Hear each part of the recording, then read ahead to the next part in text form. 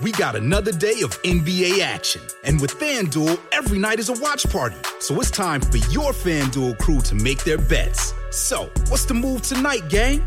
You know that new customers who bet $5 get $200 back in bonus bets if you win. Woohoo! We're heating up, fam. Bet all the stars with all your friends and make every moment more only on FanDuel. New customers bet $5, get $200 back in bonus bets if you win. Make every moment more with FanDuel. It goes down in the DM. It go down in the DM. 21 plus and present in Virginia. First online real money wager only. $10 first deposit required. Bonus issued is non-withdrawable bonus bets that expires 7 days after receipt. See full terms at FanDuel.com/sportsbook. Gambling problem? Call 1-800-GAMBLER. Night racing is back at Richmond Raceway. This spring, top NASCAR drivers like Ryan Blaney, Chase Elliott, Bubba Wallace, Ross Chastain, and Virginia's own Denny Hamlin will battle under the bright lights. And this historic track also offers a rocking infield experience with unparalleled access to your favorite drivers and one of the best tailgate scenes around. For a weekend of friends, family, and amazing short track action, head to Richmond Raceway, March 29th through 31st. Get tickets now at richmondraceway.com. Hello, it is Ryan, and we could all use an extra bright spot in our day, couldn't we? Just to make up for things like sitting in traffic, doing the dishes, counting your steps, you know, all the mundane stuff. That is why I'm such a big fan of Chumba Casino. Chumba Casino has all your favorite social casino-style games that you can play for free anytime, anywhere with daily bonuses. That should brighten your day a little. Actually, a lot. So sign up now at ChumbaCasino.com. That's ChumbaCasino.com. No purchase necessary. VGW Group. Void where prohibited by law. See terms and conditions. 18+. Thanks for taking the time to download this episode. As always, today we'll be covering the big results of the weekend and taking your thoughts and calls on what's been happening, particularly at United and City. Plus, we talk about our favourite striking pairs and fights between teammates. And it starts now. Manchester Football Social. Good evening, it is Sunday. Welcome to the Manchester Football Social, bringing you up to date with everything that's happened over the weekend and today. And doing that for you, Manchester United fan, all-round funny guy, stand-up comedian, and resplendent in red, it's Alex Boardman. Yeah, hi there, Ant McGinley, who represents Man City. I'm not going to give you any compliments. Oh, okay, no, nothing at all. All right, fine. Should we do the headlines straight off the bat? Let's do that. All right, what have we got? Score lines then? We've got scores that affect the local teams, and we've got everything's gone off in the last couple of minutes because Tottenham have just finished. Yeah, they were losing 1-0 last I saw. Tottenham were losing 1-0 for most of the game, but let's start at the top of the table. Liverpool yesterday beat Crystal Palace 4-3. So City were 7 points behind. City played today. City beat Huddersfield 3-0. So the gap is now back to 4 points. Tottenham beat Fulham 2-1. So they're currently in third on 51 points. And that affects United, who beat Brighton. Beat Brighton 2-1 yesterday. United are in 6th on 44 points. Arsenal beat Chelsea 2-0. Arsenal 5th on 44 points, same as United. Chelsea only 3 points away in 4th place, which is the spot that Jose Mourinho said the week before he left. 4th is looking like a miracle now. The Champions League probably will not be happening. Ole's got us within 3 points, and he's played 6 league games. Record, not just record-breaking, but record-setting. First United manager to win his first 7 competitive games. Yeah, I think it's been done by Guardiola at City and one other manager, possibly. I can't remember. It's a continental club, maybe it's Barcelona. Any of those things you want to get in touch with us and have a little chat with us, we are here till 7 o'clock. The number 0345 111 7625, costs the same as a local call, and we'll call you back as well, don't even worry about that. Or you can get in touch with us on social media at MCR Footy Social. You might also want to talk about these rumours you may be seeing about Paul Scholes going to Oldham as the manager. We'll get somebody on to talk about that in a little while, but first up, let's talk about the big game today. City away to Huddersfield. It looked like quite a nice day as well, and Mike was watching. What did you think of the game today, Mike? Yeah, I thought it was okay. Obviously, we're a little bit spoilt, so if things aren't absolutely fantastic, we can look a bit unhappy. Obviously, Pep looked unhappy in the first half. He was having a bit of a sulk, and I think you could tell that by the performance in the second half. We didn't really get out of second gear, apart from 5 minutes when we did and won the game, so pretty happy, really. It did look a little bit like we were struggling a bit in that first half. Like Aguero was there, but Aguero seemed to be a bit of a passenger for most of the game. Do you think that's just because he's not match fit? Well, he needs to play games consistently, doesn't he? Every time he gets injured, it takes 2 or 3 games for him to get back right on form. So I think that's always an issue with him, and he does get a few knocks, doesn't he? But I'd say we've got enough firepower for him to not necessarily be on his game, and then, other people pick up the slack. So I'm not too concerned. And I think he'll get there. A couple of games, maybe. Yeah, I'm sure he probably will. Do you do you think anything to do with having to follow Liverpool consistently? Because Liverpool have played first, haven't they, the last couple of times? Do you think that's affected the performance, maybe, the pressure, or...? No, not to be honest with you, I really don't. I think that they're used to this kind of thing, the pressure. I think it's not pressure when you play in Huddersfield, it's complacency. That's our problem. All due respect, of course, to Huddersfield. But and I think you could see that it was complacency by the very fact that they were like Jekyll and Hyde between the first and the start of the second half. You just sort of like came alive, didn't they, after a rollicking, I'm sure. So I don't really see it being too much of a factor. I think what is a factor is the fact that we're in more competitions, more games, and that could be the issue more than having to go second. Yeah, well, I don't think Huddersfield looked that bad, actually. I've only seen Huddersfield a couple of times this season, and most of the time I've seen them, they've seemed unlucky. They've had goals go against them, penalty decisions go against them, and they don't look like a terrible, terrible football inside. No, well, he was a great manager, wasn't he? He got everything out of them that he could possibly get, but it is the kind of game where we struggle, like we struggled against them before, haven't we, away, and it is the kind of game that we can come unstuck. Obviously we didn't beat Palace, and they're sort of a lower down team. We didn't beat Leicester, and they're patchy, aren't they, Leicester? So pretty happy, really, and they're a decent side. These are the kind of games you really need to win, though, and these are the kind of games that could trip Liverpool up, could trip us up. It's not necessarily all about beating the other top 6. It's making sure you don't slip up against the sort of lower down teams, I think. Yeah, because you actually do. Palace were one of the teams that beat City, weren't they, a few weeks ago in that sort of disastrous run. Did you see the Liverpool game? I'm sure you know the result, but did you see any of the game, maybe in Match of the Day or something? Match of the Day, yeah, Match of the Day. And again, I'd have to say they were pretty lucky, weren't they? They looked it, yeah. That's the general consensus. And that's you know what, that kind of thing makes you wonder, is it their year when they have that much going for them in the game? And things like us missing a penalty against them, and they didn't lose against us. They could have lost. They didn't lose against Palace. They could easily have lost. So you do wonder. Well, Danny Murphy actually said that last night on Match of the Day. Do you? Oh, I wasn't listening to him. No. Well, I actually picked that up on Twitter. Right. But do you actually think? Do you think it's Liverpool's year, or do you think it's your year again? Well, one of the other things I was going to say, the things you have to be mindful of, like the fixtures, us having more games and being in more competitions, is the pressure on them is going to build and build and build. And we've seen it before when Rodgers was manager and they had Suarez, and it was us and them. And it's the pressure from the media, the pressure from the fans, the excitement of it. 29 years, is it? Well, 1990, yeah. Yeah, so that could be a factor, I think. So I'd be wary of saying it's their year, because there's so much can happen in terms of injury, and they've got an all right squad, but it's not bulletproof, is it? No. If certain players get injured, they haven't got cover. So yeah, well, we've seen that now because Trent Alexander's injured for a couple of weeks. Yeah. Now Milner's suspended as well, so they haven't got a lot of cover in that position. And also, what's really interesting for me is just in this month alone, they've conceded more goals than they have in the rest of the season in the league. So they've let 7 goals in January, and that in total they've only conceded 13. So maybe this is they're absorbing that and they're going to move on, or maybe the cracks are starting to appear. Well, that's the thing, isn't it? Of course, the cliche is and it's a cliche and it's true, is that if you win when you're playing badly, then that's the sign of a title-winning team.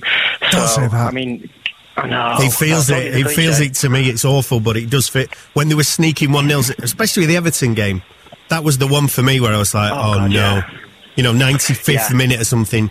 Divock Origi of all people, they seem to have been gifted goals by goalkeepers as well. I'm not saying there's anything untoward about that, but just like mistakes, and everything seems to be going in their favour.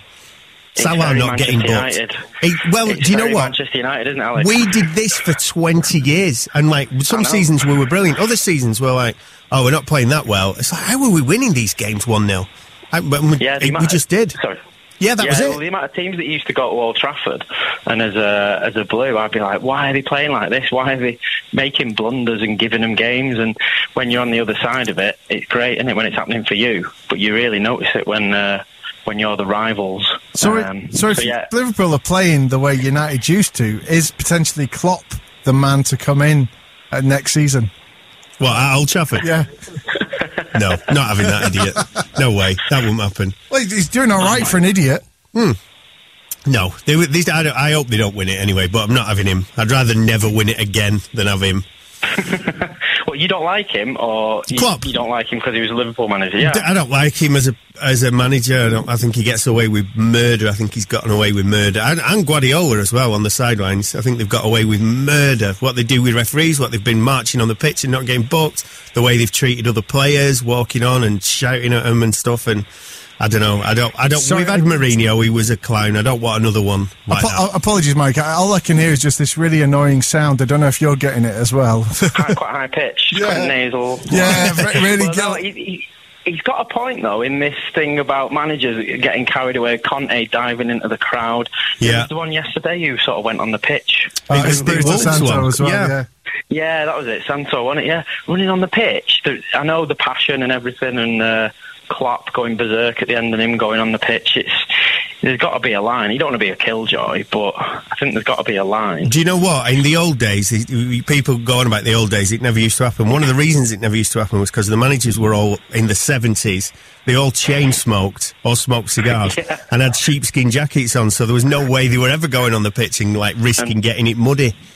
And patent leather shoes that you slip on. Exactly, yeah, they don't want to go on the grass. The thing is, all that's keeping them in there is that little broken line in that box. That's the bit they're supposed to stay in. Very few of them ever stay in. So maybe is the solution to this just putting them on a leash and having a stake of wood like you would with the dog? Yeah. Just there, so they can't physically get on the pitch?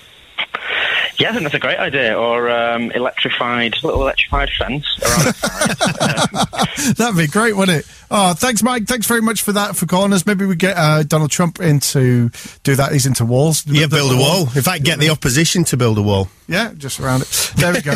You were saying about... Michael, I was talking to him before. Right. Before we started the show. In the podcast that's attached to this show... Let's get him back, because we didn't get to he used to work at City, and it's a really brilliant job he used to have. What did he do? Not telling you. Let's find. I'll tell you. We'll call him back after and do it in the podcast. That's the podcast. If you've not listened to the podcast yet, the Manchester Football Social, you just have to search for it wherever you get your podcasts from usually, and the specific ones as well. So if you want one that's just all about Man City, it's the Manchester City Football Social, and if you want one that's just all about Alex Boardman, it's the Manchester United Football Social. I'm not on it that much. Don't worry. It's it is a decent thing. Now, we were talking about, have we got that clip from Match of the Day of Danny Murphy? Yeah, so this was last night after, and I don't know if you saw it or not, but Liverpool were fairly lucky, and this is what Danny Murphy had to say afterwards. Today was the day. Yeah. I've completely gone in now, I believe. They're going to do it. No, I've been like that, the kind of... Bit of a test, down at half-time, that kind of thing. I'm thinking the last minute against Everton, the bit of luck with the deflections today, that things are going Liverpool's way, and they've only got, I say only, Spurs and Chelsea at home, who you'd fancy them to beat, United and Everton away. They're the tricky ones, and I think with City's fixtures and Liverpool's fixtures, Liverpool are strong favourites. Don't get ahead of yourself. So there we go. Danny Murphy has spoken. But you can see his point, the way you can see his point. Well, and also the fact, they didn't mention this, but the last 5 weeks, Salah's got away with murder. He's been given penalties for absolutely nothing. Even in that game, he should have been booked for an abysmal dive. Compare and contrast, and I don't like sticking up for City, but Sterling was fouled today, and it was one of the most cast iron penalties I've ever seen. Yeah. Not given. Yeah, that was at 1-0 in the first half. It was at 0-0. It was at 0-0. Oh, it was, yeah. It was before. It was before the goal. So it's things like that you kind of go... And the thing was, so in the past, Sterling's been accused of going down easy. He did not go down easy there because that was a full-blooded challenge that went in on it. It was a foul, yeah. And whatever way you looked at it, it just happened to be...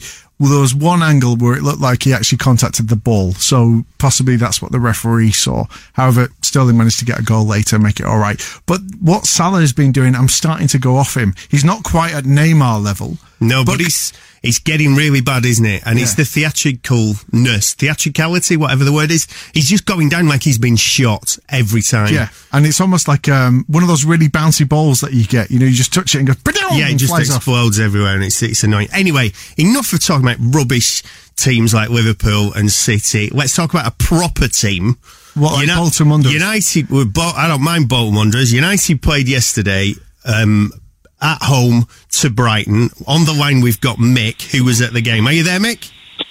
I'm here, yeah. How are you, mate? You all right? I'm brilliant, yeah. Thanks for calling. What was it like yesterday? The atmosphere, I presume, was brilliant again?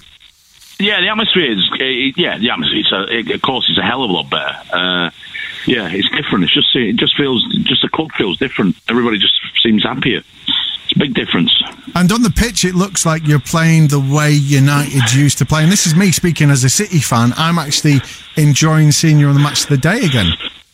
Yeah, right, yeah. Well, I thought we were for about 70 minutes. And then the last 20 minutes, we looked tired yesterday. Rashford looked shot. And we sort of hung on a bit, I think, particularly the last 10 minutes. But we deserved the win. Some of the football we played in the first 70 minutes was fantastic, but yeah, for about the last 20 minutes we looked tired. I don't know if that's a fitness thing or not. Yeah, maybe it's the emotion, some of the younger players possibly. So I didn't go yesterday, but I did catch it. I watched it. Let's say somehow miraculously I managed to see a lot of the game after I finished work on a television. Yeah. And it felt to me a bit like the Everton game where we dominated and you're like, we could have been 5-6-0 up. And then they came back. Were you at any point, because that defence is still the same defence that we've had all season, were you at any point thinking, this is the streak over, this is going to be, a draw? No, sort of. I mean, because Brighton are a well-drilled unit, aren't they? They're big. I didn't realise how big they are. They're a massive side. They've got some giants players. But you're talking about defence, I have to give credit, and I think he's been fantastic for the last 7 or 8 games. Lindelof is superb. Yeah. He's turned into a brilliant centre-half. His reading of the game, and his passing as well. His passing from centre-half positions was fantastic. Yeah. Was it Pogba he set up in the first half, or was it Rashford? Somebody went through and it was a brilliant chip ball. That's right. Yeah, that's right. Yeah, it's fantastic. And he's also getting mouthy at the back. I mean, Ashley Young was the captain, but you can see Lindelof at one point was screaming at him, giving him abuse over some decision making. Yeah, that Ashley Young. Well, he was at fault anyway. Young. He kept letting Go on. That's kind of what we've needed at the back, because he's chopped and changed quite a bit all season, and Lindelof's probably now, he's got to be the number one defender, surely. You'd think so, yeah. Get a good centre-half alongside him. And Phil Jones did his usual thing. Well, conceded a goal? yeah. No, I feel sorry for him. He's a type of player. If somebody came out in the press tomorrow, like mystery Premiership footballer becomes the only person to lose a toe while scuba diving, you'd just think, it's Phil Jones, that, isn't it? You always know, yeah. Yeah. I don't know, when he first came through I thought he was going to be fantastic, but surely there must be better players than that. I think Smalling's nearly fit again. Yeah, I like Jones, but I think he's just unlucky. I think he's one of the unluckiest players I've seen. I think the funniest thing of the game yesterday was the stadium announcer. Is he called Alan Keegan? Is he called? Yeah, I know you mean the bald dude. Yeah, you know they do the announcement. So So he said we have no homophobic chanting or racist chanting, or well, he was trying to say discriminatory, and he clearly couldn't say it, and the mic kept getting quieter. So he said, "Yeah, so there isn't you're anything any abusive or discriminating," and the mic got really low and came back on again. Well, the job as announcer for Oldham was up last week. They need a new stadium announcer, so maybe United could do one as well. Would you be up for that job if you were given the chance? Would you do it? Oh, of course, yeah. All right, well, here's the test. As well, yeah. And I'd do what they're doing. Like, is it in Turkey as well, where they come on while the game's on and offer comments on? Yeah. He's not very good. No, I don't like him. All in all, then, yesterday, United, it's 7 on the bounce now for Solskjaer, which is, it's almost unheard of. Definitely not in United's history as it's been done. At what point does he get to 10 in the row and the job's his? Is the job already his? Do we wait to see if he has to win a trophy at the end of this? It's still in the FA Cup, still in the Champions League. At what point it's going to be a great game on Friday. Away at Arsenal. It's a proper FA Cup tie. I think that'll tell us a lot of where we are at the minute, because Arsenal were fantastic first half yesterday against Chelsea. I don't know if you saw it. Yeah.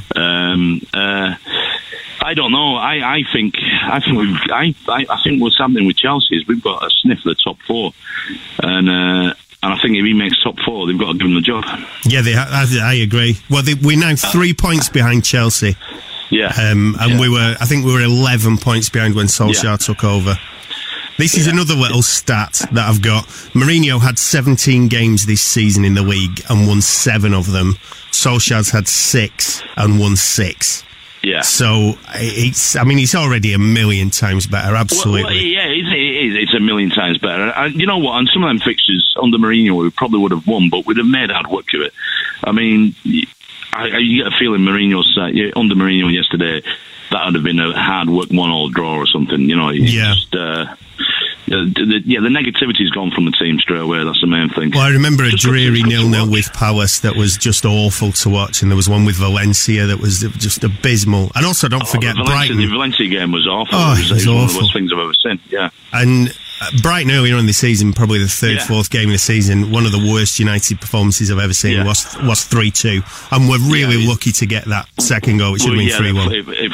It flattered us that, the 3-2. Yeah, definitely. Can I just ask you, Mick, is the lack of negativity, is that enough? Because is that all you need to be a good manager these days, is just create a nice, warm, fluffy atmosphere, make people feel good? We've seen it, and it seems to be working. Pogba's going out, he's playing great. Rashford is on fire. But as you say, you've still got the same defence that you had before, which is causing the problems. Is just those defenders feeling good and having a cuddle or whatever it is that Ollie's giving them, is that going to be enough for United? I don't know if he's giving him a cuddle, is it? I mean, we're going to find out now. I mean, if things go wrong, we've got to find out whether he's got a nasty streak in him, haven't we? I think that's when you find out when a manager is a good manager, is when they can drop a player or give somebody a bollocking, but behind closed doors probably. I mean, I like Shell. He looks calm as well. He makes me laugh when he's sat on the dugout. He looks like a nana. That's what he looks like. He looks like Mary Poppins. He looks like he's got a pocket full of sweets all the time. Yeah, he does. He's a lot calmer than Mourinho anyway. That's 100% for sure. And he seems to be including the coaching staff as well. I mean, they're always in conversation. They're always chatting amongst each other, and even Carrick's demeanour's improved. Well, Carrick's jumping about like he never even did as a footballer. He's very animated. Exactly, but he looked like a real miserable sod sat next to Mourinho. Yeah, he looked like his world was falling apart. We're playing well, and I think we finish 4th. He'll get the job, and like every United, I mean, it's the first time I've spoken to you on your show. Like every United fan, it hurts me to say it, but I hope City win the title. Yeah, me too. It's awful. I have to whisper it. You feel dirty saying it. You're a lovely, lovely, lovely man. It's nothing to do with you. It's the worst of two evils. That's what it is. Nothing to do with City. It's the lesser of two evils. That's how we keep putting it. It's just, I couldn't. It'd be awful, wouldn't it, for it? Yeah. Wouldn't it? Yeah, awful. It'd be absolutely awful. Still a couple of games to go before we know. Mick, thanks very much for giving us a call. No worries, mate. Thanks. There we go. And if you want to get in touch with us, just like Mick did as well, 0345 111 7625 or at MCR Footy Social. You mentioned the Oldham Stadium announcer. We're going to talk about Oldham and the rumours linking Paul Scholes to that vacant managerial post next on the Manchester Football Social. Manchester Football Social. Subscribe to the podcast now and never miss a show. Manchester Football Social. Good evening. It is Sunday. The Manchester Football Social here with myself, Ant McGinley and Alex Boardman. Big scores from today. City winning 3-0 away to Huddersfield. Yes, which puts them 4 points behind Liverpool, who also won yesterday 4-3. Tottenham got a last-minute winner against Fulham. They're in third on 51 points. Chelsea got beat by Arsenal. 2-0 yesterday, so Chelsea are in fourth on 47, and unbelievably 6 or 7 games ago when United were absolutely dead and buried, miles behind everyone, United are in 6th, currently tied on points with Arsenal on 44, only 3 points now behind Champions League spot and behind Chelsea in 4th. So it's the Ollie effect. If you want to come on and chat about that, 0345 111 7625. Whatever your club, whatever your colour, give us a call, or you can follow us on social media at MCR Footy Social. And speaking of social media, Niall's joined us in the room. Hello. Hello. And you've just seen a very interesting story on there, haven't you? Yeah, we have. I'm also slightly buzzing that we've just reached 1,000 Twitter followers. So if you are listening, go over to Twitter at MCR Footy Social, drop us a follow. But yeah, there's a person on Twitter called Jilly Panda who tweeted this earlier today.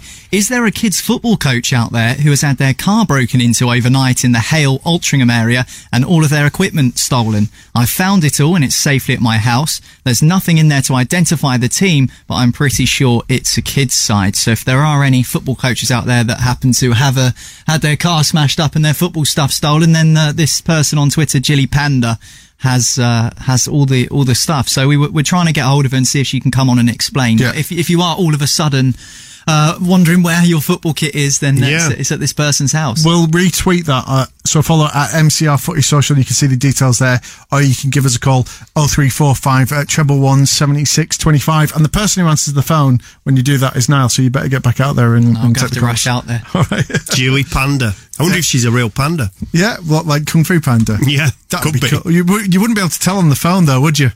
No, unless we did a Skype call, but then that wouldn't really work. All right, so there's lots to talk about, as you say, those big results. But one of the interesting stories, and I think it's more prevalent now with the success that Solskjaer is having at United, is these rumours that we keep hearing linking Paul Scholes to the vacant manager's job at Oldham. I know. He is an Oldham fan. He supported Oldham as a boy. His favourite footballer, I remember reading in like one of the United programmes, you know, when they do the player profiles. He said his favourite ever footballer was Frankie Bunn, who used to be a centre forward for Oldham and famously scored 5 goals in one game. So these rumours existed for 3-4 years. He's going to retire. He's going to play for Oldham. He's going to manage him. Is it true? Could it possibly be? I mean, he's still got the appetite. He was still playing for, was it Chadderton? He played for Chaddy Park Juniors. Yeah. I know that a couple of years ago. And then he turned out for a non-league side, possibly Ashton. That was only like 6 months ago. Well, somebody who can possibly cast some light onto this is Andy Yates. Hello, Andy. Hi, guys. You okay? Brilliant. Yeah, thank you very much for joining us. So we're hearing rumours that something might be announced today. It might be announced tomorrow. Have you got any exclusives for us? Only rumours that I've heard over the weekend from people who were at the game, but he was there apparently. He was there with Nicky Butt from all accounts. Nicky Butt obviously ahead of the academy at United still, so maybe a good chance there of some players, so maybe they got a little scouting mission together. Right, so do you think that he's potentially got what it takes, because obviously he's the similar generation to Solskjaer, but also a similar generation to Keane, who hasn't had such success in management? I think he has. You've got to be giving your chance somewhere. I think I'd throw Gerrard and Lampard in the same mix at the same time and look at the success there. I think obviously they've got a bit more backing behind them, but I think they had the doubters, and Lampard doing well in the Championship, and Gerrard, look what he's done with Rangers. Yeah, Lampard's smashing it at Derby, and to be fair, I didn't really predict Gerrard being... I just was amazed. I can't believe the job he's done there. But I wonder about Scholes' temperament, though, because, I mean, he's been very critical in the last 5 years, for instance, of Van Gaal and Mourinho. And also, he was like a genius. So will he be able to step down and accept, like, lesser players, no offence to them, being, making mistakes? I think anyone who knows Scholes, and I don't know him properly, I've met him once or twice, but he's an Oldham lad, he's a local lad, he lives in Saddleworth. He's humble, he's right down to his roots, he's not stuck up or anything like that. When I seen him driving around once, he was in his, I think he was Porsche, but he had a broken headlight, he's not bothered, he just gets on with his life. Yeah. But what he'll bring standards, and he will only accept a certain way of being, if he is going to get the job, that is. But Gerrard and Lampard would be the same. They've just got a certain way they did things, and Scholes I'd put above them too, in the way he held himself, how he kept himself quiet out the limelight. Maybe that's what we need at Oldham, someone to just really get in and have the lads looking up to him. Could be. And also, I mean, it's a well-known fact, maybe if you're one of our younger listeners, you don't know, but Scholes was at Boundary Park Juniors, wasn't he, with Nicky Butt, with Gary Neville, with Phil Neville. David May, I think, was a couple of years older. So they were there from the age of about 11, 12. Is that right? Yeah, and I mean, you see him sat in the crowd. I remember all growing up. Paul Scholes at the height of his players when he was playing for Man United, Champions League. Best player in the world, best midfielder, and he sat in the Chaddy end with his two lads. Bobble hats on, just no fuss, no executive boxes, nothing like that.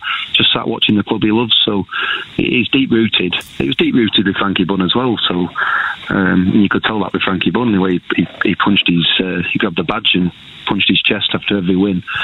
So Scholes will bring that no matter what. And I'm sure he's got higher designs than managing Oldham as well. So.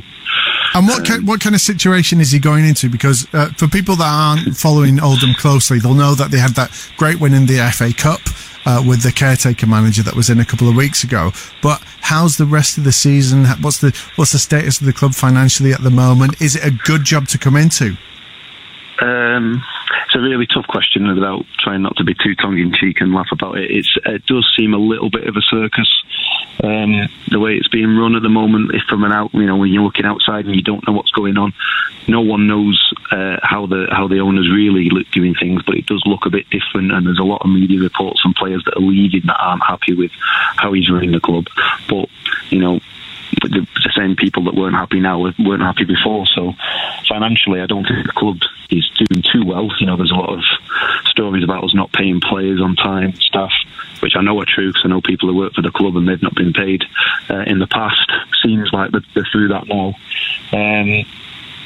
Job-wise, it's a good job to go into potentially. They're only 4 or 5 points outside the playoffs. Transfer window still open. All right, they might not have any money, but Paul Scholes contacts Nicky Butt. Look what Gerrard did with Defoe. Yeah, exactly. That's just his old mate, and he's come in and I haven't checked out what the result was today, but they had a friendly, which I'm pretty sure was arranged just to give Defoe a game. So who knows? Who knows what the sort of players. And also Nicky Butt with his youth team connections at Old Trafford, you might be able to get a few of them in, give him some real game experience. I think that'll definitely be the plan, and if Scholes wants to get it, I would imagine he's give assurances that would be the case. It won't be to the pleasing of all Oldham fans. Obviously, there's a bit of rivalry there that lingers on from the past, from various games that I'm not going to mention. Yeah.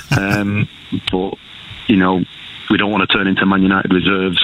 But he'll put bums on seats and might get a few extra in the gate who want to come and see how he does. So there's definitely a good move that I'd be up for. But I don't know. People want experienced managers, but if you think of our recent managers, you had Bunn, hadn't really any management experience. Ricky Wellens, who picked Scholes for the job last time, well documented that Scholes applied for it last year, didn't get it because Wellens himself said, Scholes said that Wellens was doing a good job. Darren Kelly before that, David Dunn. even Lee Johnson, I don't think he was a manager before he came to Oldham. So you've got to start. People forget where we are. We're at the bottom. We're at the bottom league. We've got to give people chances, and rather than giving, with all respect to Richie Wellings, Kelly, Dunn, their chance, why not give it a guy who's widely regarded as being the best midfielder in the world in his time?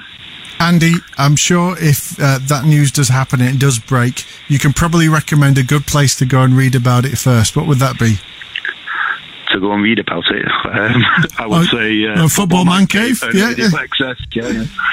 And they do some good work. Okay, which you write for as well. Thanks very much for coming in and telling us all about that. And let's see, we'll probably get you back on maybe on tomorrow's show with Jim if it happens. All right. Yeah, that'd be an absolute pleasure. I should put you right as well. Frankie Bunn scored 6 in one match. Oh, was he 6? Sorry. Against Scarborough in the League Cup, and I'm sure it gets mentioned a lot, but you'll have a lot of Oldham fans that would have been right. That out when well, it's these United fans. You can't trust them. Any chance to get to wind you up. Apologies, Andy. Apologies. Still a record today. All right, Andy. Thank you very much. No problem at all. Thanks a lot, gents. There we go. So we'll keep an eye on that as well. And if anything breaks, Niall will come running in, screaming, waving his arms, and tell us what's just happened. So yes, 0345 111 7625 is the number if you want to get in touch. Interesting that he's just mentioned about Steven Gerrard there and how he's been doing. Let's go to Scotland now and speak to John. Hello, John. Hi, Anne. How's it going? It's going very well. Now, you work for a couple of podcasts. You do Trampled Bat, you do Trampled Bet. But interestingly enough as well, you're also training to be a coach yourself. And you're a big Rangers fan, is that right? Yes, I am. For my sins just now, yeah, but it's getting a wee bit better. So the interesting thing, we were talking about just earlier about obviously the effect that Ole Gunnar Solskjaer is having at United, and just wondering, like, is it just that he's making people feel good, or has he really got the skills? Because his management experience before it was questionable. Now you've got somebody there with arguably no managerial experience in Steven Gerrard, and yet for the first time in a while, you're up there with Celtic again. Yes, we are. I think I think the Gerrard thing's different. I think it's different in England. I think somebody like Steven Gerrard comes up to Scotland to manage Rangers. It changes the whole league for Rangers especially. Whereas down in England, that the players, they're multi-millionaire footballers. We're a wee bit more modest up here. So if Steven Gerrard comes in and tells a midfielder what he expects of him, I think a Scottish Premier League midfielder is going to listen to Steven Gerrard. Yeah, exactly. He's probably going to be. We were just talking about with Andy about Paul Scholes going to Oldham, which is arguably not anywhere near the level of Rangers. So presumably that same thing would still apply. Did so the Rangers beat Celtic 1-0, didn't they? Yes, recently. Now, is that pretty much like? Had he got beaten, then possibly the tide would have turned. But does that mean for the rest of the season, whatever happens, he's totally in? Everybody loves Gerrard. Yeah, I mean, all you need to do is go and look at Rangers fans week to week on Twitter, and you'll see that it's the most fickle of football clubs. The fan base is the same. You can't get the same opinion of somebody 2 weeks running. So it does just depend on what he's doing. But obviously, the Old Firm was a huge result. If we hadn't got anything out of that, I think it would have been, bizarrely as it sounds up in Scotland, that'd have been the title done. So that was like a huge result, but it's been typical of Rangers. We've had 2 good results just before we've had a break. So we got like a wee 2-week winter break up here, and before it was a good result after an international break. It just feels like whenever we get ahead of steam, it's kind of slowed down. But with the break we've had this time, we've obviously had Defoe been signed and Stephen Davis been signed, so it's actually been pretty huge. 2 weeks off for us. And do you think Defoe can still perform and deliver something for you? Because he's, 37 now, is he? I thought he was older even. I thought he was older than that. Do you think he can deliver? I'm sure he can. Yeah, yes, 100%. We had Clinton Hill up here 2 years ago, and he was our standout player for the last year. And he was a 38 at the time. And we had Kenny Miller last year, so they're not quite the calibre of Jermaine Defoe. So I'm sure he'll have no problem. So it's kind of an alternative retirement home to China at the moment, a slightly cheaper one. Slightly colder one as well. Aye, like a slightly challenging MLS. That's probably it. And so I want to ask you, because you're currently doing your UEFA Licence B, is that right? That's correct, yes. Yeah. I think that's the equivalent of the FA2. Right, and because you coach for Cumbernauld Colts at the minute, don't you? Yeah, under 17s, yeah. Right, and how's your season going with them? So up and down. We're through to the quarters of the cup, so that was quite a nice wee day yesterday. But yeah, it's up and down. We were playing the top league for the under 17s in Glasgow, Kilsyth and Cumbernauld, so it's quite a good level actually. Like, because Rangers and Celtics don't really start competing until they're like 14, 15. Sure. So you kind of get the best of the local talent up until that point. Well, one of the reasons I wanted to talk to you today, John, was because we've been talking a lot, as you can imagine down here, about Solskjaer and United and what he's been doing there. And there's been a lot of criticism about, like, is he actually doing anything different? Is he just making the players feel good? And so it's just nice to be able to speak to somebody who has that experience in coaching to say, like, is it as simple as just making the players feel good about themselves? How much of that is the job now, and how much of it is the tactical nous and that side of it? Yeah, I mean, it's quite interesting because you do have you have an idea of what it might have been like, and I think a few people have when Mourinho's been in charge of teams. So it seems like this perception that it seems like a horrible place to work all the time. So I think for Solskjaer coming in, it probably is just a wee bit about that. But obviously down at my level where you're dealing with, under 17s is the oldest I've dealt with. So I think when you're dealing with maybe 13, 14, 15, it's actually key that you've got some coaching ability and some coaching knowledge. But I think when you're getting to the stage where you're dealing with Paul Pogba, Marcus Rashford, that it's really just making sure they enjoy being there. Like, Pogba looks a different player from the outside. He does. Marcus Rashford looks completely different. And he was a weird one. Like, up here, anytime I've watched Man United, I've thought for 2 years now, Rashford's been the standout all the time, and could never understand why it always seemed like he was first subbed when it wasn't going right, or he was first on if he'd already been on the bench. There's no really... I think a player knew that if he'd one bad performance under Mourinho, he was subbed. Whereas I think with Solskjaer, there's maybe a wee bit of confidence that they'll get a run of games. Like, I think it's also important to bring in people that assist. Sometimes get slagged up when you're up in Scotland and you use these kind of terms as local people or the type of club's men. So they've obviously brought in Solskjaer as manager, Carrick's there, you've got Phelan there, but then he's got Lingard, Rashford, Pogba. I know he's French, but Pogba's a Man U boy. He was there when he was young. You've got Ashley Young, who was still there from the Ferguson era. To see all these kind of players that have been in, they are Manchester boys. And I think that does make a huge difference. And just the aura of Solskjaer scoring that goal. Like, I've seen Rashford put up a couple of jokey tweets about him talking about that goal. And I think for a player like Rashford, it's his hero, one of his heroes probably, that's now in charge of him. Well, you say about bringing back that old vibe and that flavour of United. You know, they did have a very successful Scottish manager for a while. So when you get your licence, will that be available by August? Yeah, from Rangers as well. Is that David Moyes you're talking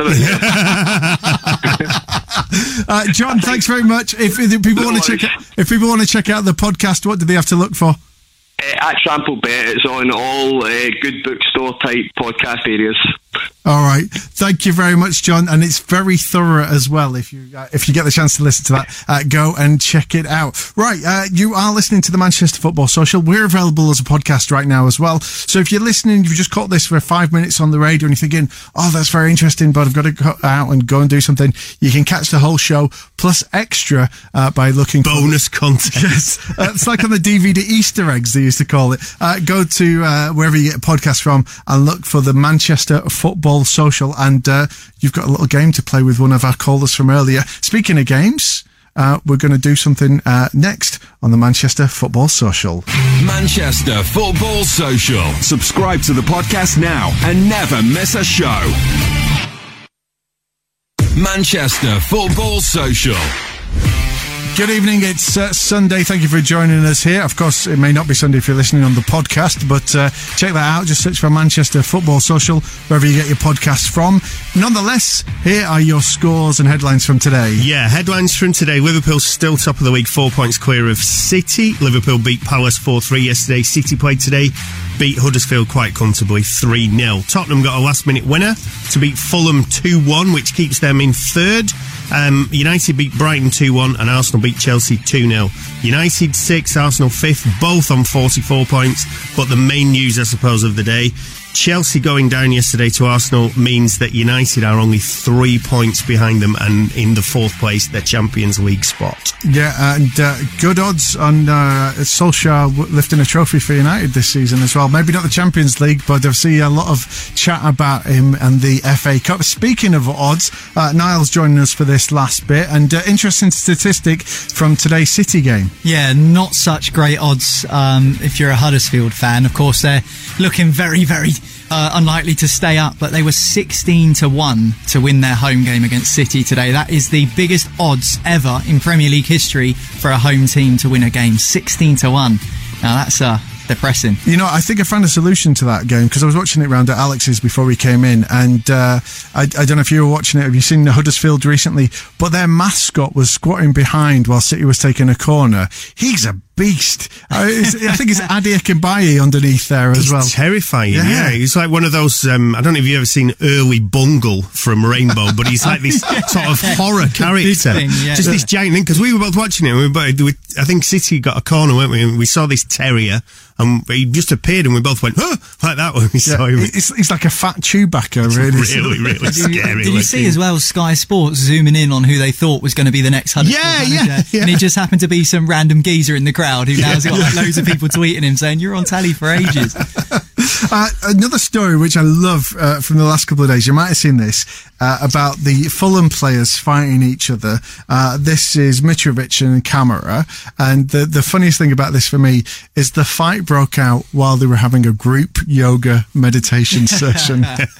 Apparently what happened was Camara interrupted, was talking loudly. Mitrovic told him to shut up, and apparently blows were exchanged. But this made me think this is not the first time this has happened where teammates have come to blows. Sometimes it's happened in training. Sometimes it's happened on pitches. Yeah. Right? So I'm going to give you a few scenarios here, some situations that happened. See if you can identify. You're playing up against each other. Are you ready for this? Do you think you can do it? Yes. Right. Shake hands with Niall. All right, let's see how we do with this. So first of all, we're going up north a little from Manchester to Preston. 3 years ago, Beckford and Doyle. Sounds a bit like a detective show. Preston were chasing a late equaliser against Sheffield Wednesday. We're down to 10 men.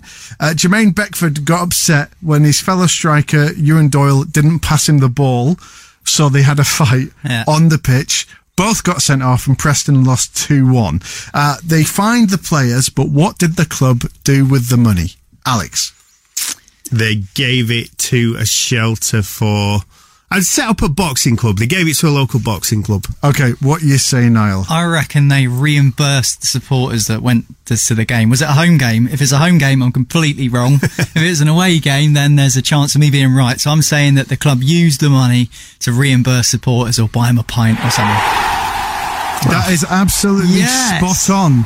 Yeah, the supporters that travelled to Hillsborough had their tickets refunded from the fines issued. All right, do you know what? This is like, I feel like Huddersfield here. I should be 16-1 to win this against a professional sports journalist. I feel like Fulham because I'm 1-0 up, but inevitably I am going to lose 2-1 right at the death. All right, let's have this one. Nicholas Bentner and Emmanuel Adebayor had a fight on the pitch while losing 4-1 to Tottenham. But what was it that started the whole thing? And I'm going to give you a clue. It's something I've done at your house, Alex. Niall, your first thing. What started the bad blood between them? They both had suspect haircuts in the past. Terrible, dodgy Barnets. I'm going to say that there's something to do with the fact that they had to go at each other because of the way they dressed or the way they looked. Okay, Alex, what are you saying? I'm trying to think of all the stuff you've done in our house recently. Is it something to do with like a vegan burger? Is it to do with like not paying for a vegan burger? It's neither. In fact, that was such a bad guess. The bad guess noise doesn't work. No, what actually happened was, and this came out a few years later, Adebayor explained it in an interview, it was because Bentner refused to take his shoes off indoors. There's a rule saying that you can't come into the dressing room with your house shoes. Bentner never took them off, and things started from there. I cannot accept that. Even if that happened tomorrow at a new club, I would fight with somebody. Right, fair enough. And can I just say, I do not insist people take the shoes off when they come to our house. You just did that of your own accord. Oh, okay, all right. I do, but I put my slippers on. Did you have a fight? Did you have a fight about it? No, we might have to. All right, here's your last one. Time for one more, I think. Multiple choice this time. Zlatan Ibrahimovic. Did he A, threaten to break Rafael van der Vaart's legs while at Ajax? Did he B, punch Juventus teammate Jonathan Zabina in the face? Or C, did he headbutt Oguchi Oniwayu at AC Milan? Oh, Zlatan's a black belt and he's hard. I would not want to fight him. She wouldn't shock me if he's done all of those. I vaguely remember something about saying that he's going to snap Van der Vaart's legs, so I'm going to go with that. Are you going to go with that? I think your first guess at doing all of them is probably most likely. I'll go with the butt at Milan. But in fact, no, I'm going to go with all of them. All of them. Yes. You were right. Basically, that was an own goal. That was like a Liverpool equaliser for me. Basically, if you haven't been assaulted by Zlatan, have you ever been in the same team as him? Oh, my God. There's a great bit. You know, he's just had that book out. If you've not had the chance to read it yet, check it out. In the book, he talks about the fight at AC Milan. He says, I headbutted him and we flew at each other. We wanted to tear each other limb from limb. It was brutal. We were rolling around, punching and kneeing each other. We were crazy and furious. It was like life and death. Oh my gosh. I reckon that'd be a good bet to see in Game of Thrones. Right, that's it for today. Thanks very much for joining us. Nice one. We're going to do some more of those on the podcast as well, and also we've got that extra thing we're going to call back and find out that little thing that you've got lined up for me. And the Manchester Football Social is here throughout the week between 6 and 7. Jim, Dave and Steve are here tomorrow. Thanks for listening. Manchester Football Social. Subscribe to the podcast now and never miss a show. Well, thanks for downloading the podcast. Earlier on in the show, we spoke to Mike, who was the City fan, and I found out before the show that he actually used to work for City in quite an unusual capacity. Ooh. Yeah, exactly. You don't know this, do you? So we gave him a call back, and well, basically I just asked him the question, Mike, what did you used to do at City? Work being an interesting way to describe it. Yeah, you got to watch the matches for free. That's true. Yes. And missed out periods of the games because just before half time, I had to sort of scuttle away and get changed. Oh, were you working in the kitchens, maybe like getting the meat pies ready? Is that what you're doing? I went through the kitchens, but I didn't work in the kitchens. No. So who were you there? I know Ant doesn't. I've not told him. Who were you at City? I was doing a guessing game. That's what I was playing. I wasn't being coy. No. I know. He doesn't. He's still no idea who you were. Oh, okay. I used to be Moonchester. Oh my God. Yeah. So, I think we've had our photo together, right? I know brilliant. More than likely. The hilarious thing was when I got that done, Raheem it was a game Raheem wasn't playing in. I don't know how long ago you were doing this, but Raheem. Way before. Oh, okay, right. So this is last season basically, and I saw Moonchester. Went and had my photo taken with him. Unbeknownst to me, Raheem was just in, and he was walking along the crowd, just saying hello to people, shaking hands, doing autographs. Completely missed that because I was there going, "Hey, look, I've got my picture of Moonchester," and actually in the background of it, you can see Raheem just doing like autographs and stuff. Missed it. Well, so we've got the official Moonchester on. So yeah, unbelievable. I didn't used to be able to speak, so in my capacity as Moonchester, so this is nice to have my voice heard. So how did you do the job interview for that? What you do is, the dude who did it before, who's a foot shorter than you, try and convince them that you're going to be great at it, and then, Bob's your uncle. They had to get refitted for a new suit, a new head, all sorts of stuff. And because I'm quite a slender individual, they got me a muscle suit. So in the 2007-2008 Sven-Göran Eriksson season, Moonchester looked buff and tall, and people were commenting on that. So yeah, they were the glory. I was there before the money came in, really. Right. Sort of, the real money came in anyway. Do you kind of regret leaving now because you could have been minted as Moonchester if you're still? Because he must be on a packet now. Oh yeah, he'll have a house in Hale, won't he? Definitely Moonchester. No, it was good, but it was after a season. You're 28 years old. You don't really want to be doing this for too long. It was fantastic, but there were a lot of rules, and the groundsman didn't let you go on the pitch. He'd go spare at you if you went anywhere near the pitch. You weren't allowed down the tunnel. There's all sorts of restrictions, but it was amazing. Did you ever have any like argy-bargy with other teams' mascots? They did actually. They kept that quite. They were careful about that. The only time I ever got invited to an away game was Bolton and Lofty Lion, and he's an absolute joy of a person. He's so nice. There weren't many. Not even with Fred the Red. There's a couple of functions, but they're all dead nice. So I think it's in the Midlands they have that problem, isn't it? They all go a bit mad in the Midlands. Their mascots because they all hate each other. I think the Swansea one's a right naughty boy. Yeah, he has a go at the Cardiff one, doesn't he? I've seen them fight. Yeah. I mean, when we had the derby, they wouldn't let me anywhere near the away fans, which was a bit disappointing, but... Yeah.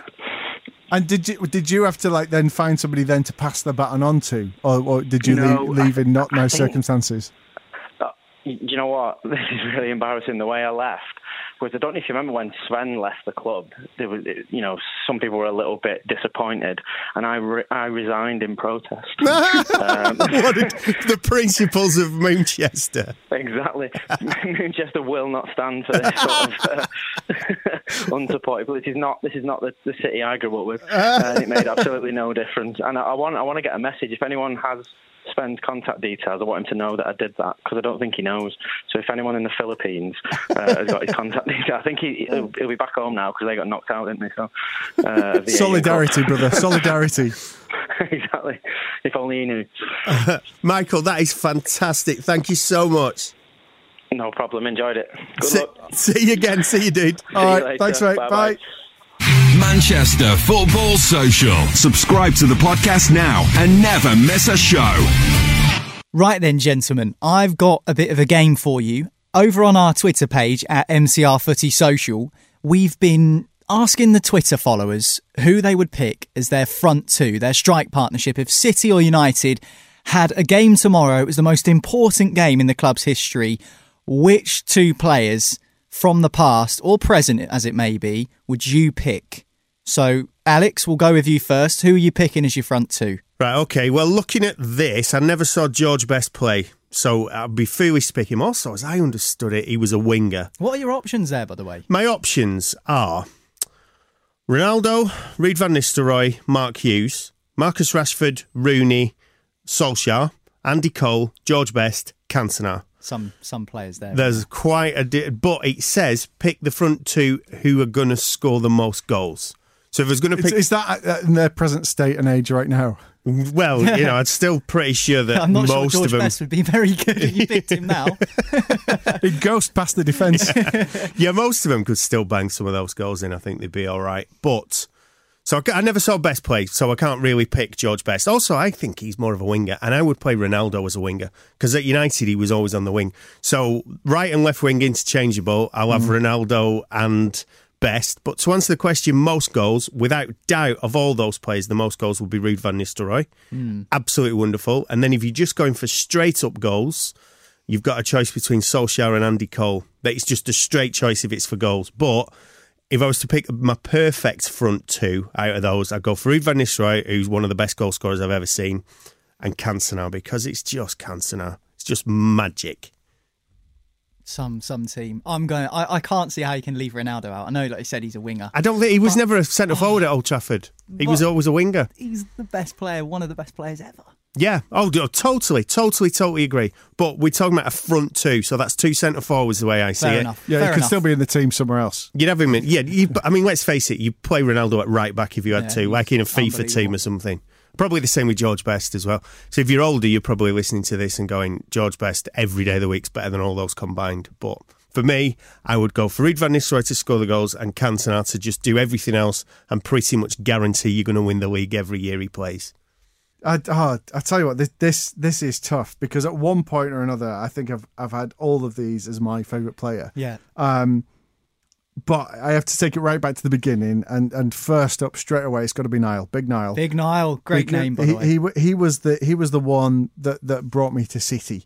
Even growing up in Manchester, it was because of Niall, because of my family being Irish. That was 1990 World Cup. He was just standout, a genuine idol. Oh God! And it was, when people say someone to look up to, I actually bumped into Niall Quinn once at King's Cross Station in London.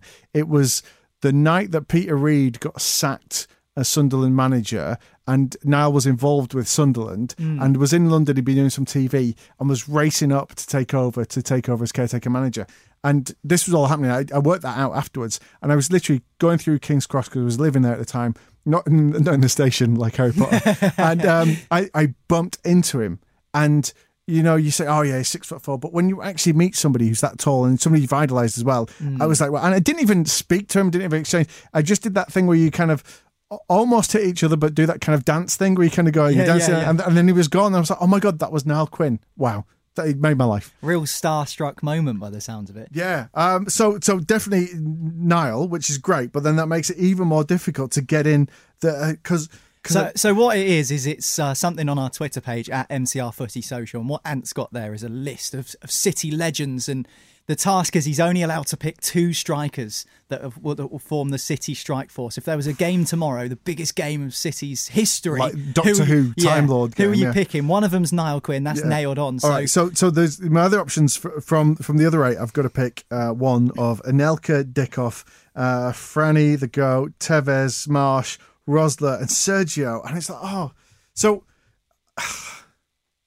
and again, you kind of go, well, for sheer number of goals, it's not just as easy that, because Sergio, of course, in current form, the last couple of seasons, the amount of goals he scored, but then in terms of like history of the club and importance, Gota's just as important in that as well. He scored goals in a pretty terrible team, Gota, didn't he? So fair play to him for that. And Anelka, I've got a lot of love for as well, even though he was like, in some ways very similar to Balotelli. I think he kind of found a home when he was here at City as well, and I've got love for that. And Tevez really, he left under something of a cloud, and I think that covers it. But there was a real sense of a shift when Tevez was here. But then Rosler, and there's so much love for Rosler as well in terms of what he did and in the team that he was playing. And of course, Dickov, who we've been lucky enough to have in on the show here sometimes as well. I never got to see Franny or Marsh, so I'm just going to have to rule them out for now.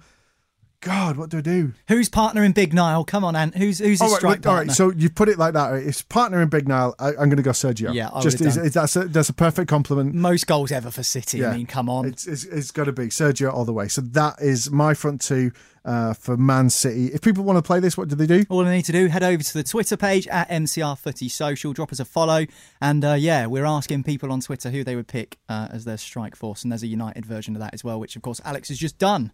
So at the end of the show, we were playing this little game. We had a few questions left over. I thought I'd give Niall a chance to do 1 or 2 more. You up for this? Yeah, I can't believe Alex. Yeah, because Alex beat you at the end. Yeah. Oh. All right, I've got. I think I've got 2 more for you. Do you know what a Juan Danara is? A Juan Danara? It sounds like some sort of Spanish tapas dish or something. Juan Danara is actually a football agent, and she's also a double wag. A double wag? A double wag, that's right. A wag. So so you're familiar with the players Maxi Lopez and Mauro Icardi? Yes. They share something in common, apart from having played for the same teams, Argentina, and also the same club teams like Sampdoria.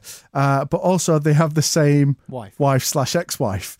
They were really great friends until Icardi started seeing and then married Lopez's ex-wife, Juan Danara. Right now, everybody has moved on and gone into different clubs, but Lopez has always refused to shake Icardi's hand during the pre-match whenever they play against each other. Right? When they faced each other a couple of years ago for Inter and Torino in Serie A, what did Maxi Lopez grab instead of shaking hands? What did he grab? Mm-hmm. Oh, goodness me. Surely he's not grabbed him by the nadges. I can't imagine someone doing that. But, I mean, I would say by the throat, that's a little bit violent. What did he grab instead? No idea. I can't think. I'm going to give you half a point because it was on himself. He grabbed his own balls instead of reaching out and getting the other guy. All right, last one for now on this as well. Very famously, Craig Bellamy, John Anarisa, were playing at Liverpool in 2007. Story was leaked that Bellamy attacked Riza with a golf club the day before they had this big game at Barcelona. But what was it that prompted what effectively is assault with a deadly weapon? What did John Arne Riise do which prompted Craig Bellamy to attack him with a golf club? It's got to be golf related, because you can't just be wandering around the training ground with a 4-iron if you're Craig Bellamy. So surely, they played a game of longest drive or something at the driving range, and has he been beaten by John Arne Riise? Something to do with that? No, the golf club was just that happened to be there at the time, from what I can tell. There was beer involved. There was beer involved? Apparently, Benitez said everybody could have one beer to relax. Some people had more. Okay. I reckon, well, surely then, if Bellamy's lost his head because John Arne Riise has had too many beers and they had a big game the next day, unless that's the only thing I can think of. No. It all came down to an ancient Japanese art. Origami? No, karaoke. Basically, Riise refused to get up and do a song despite Bellamy goading him to do so, and really annoyed him.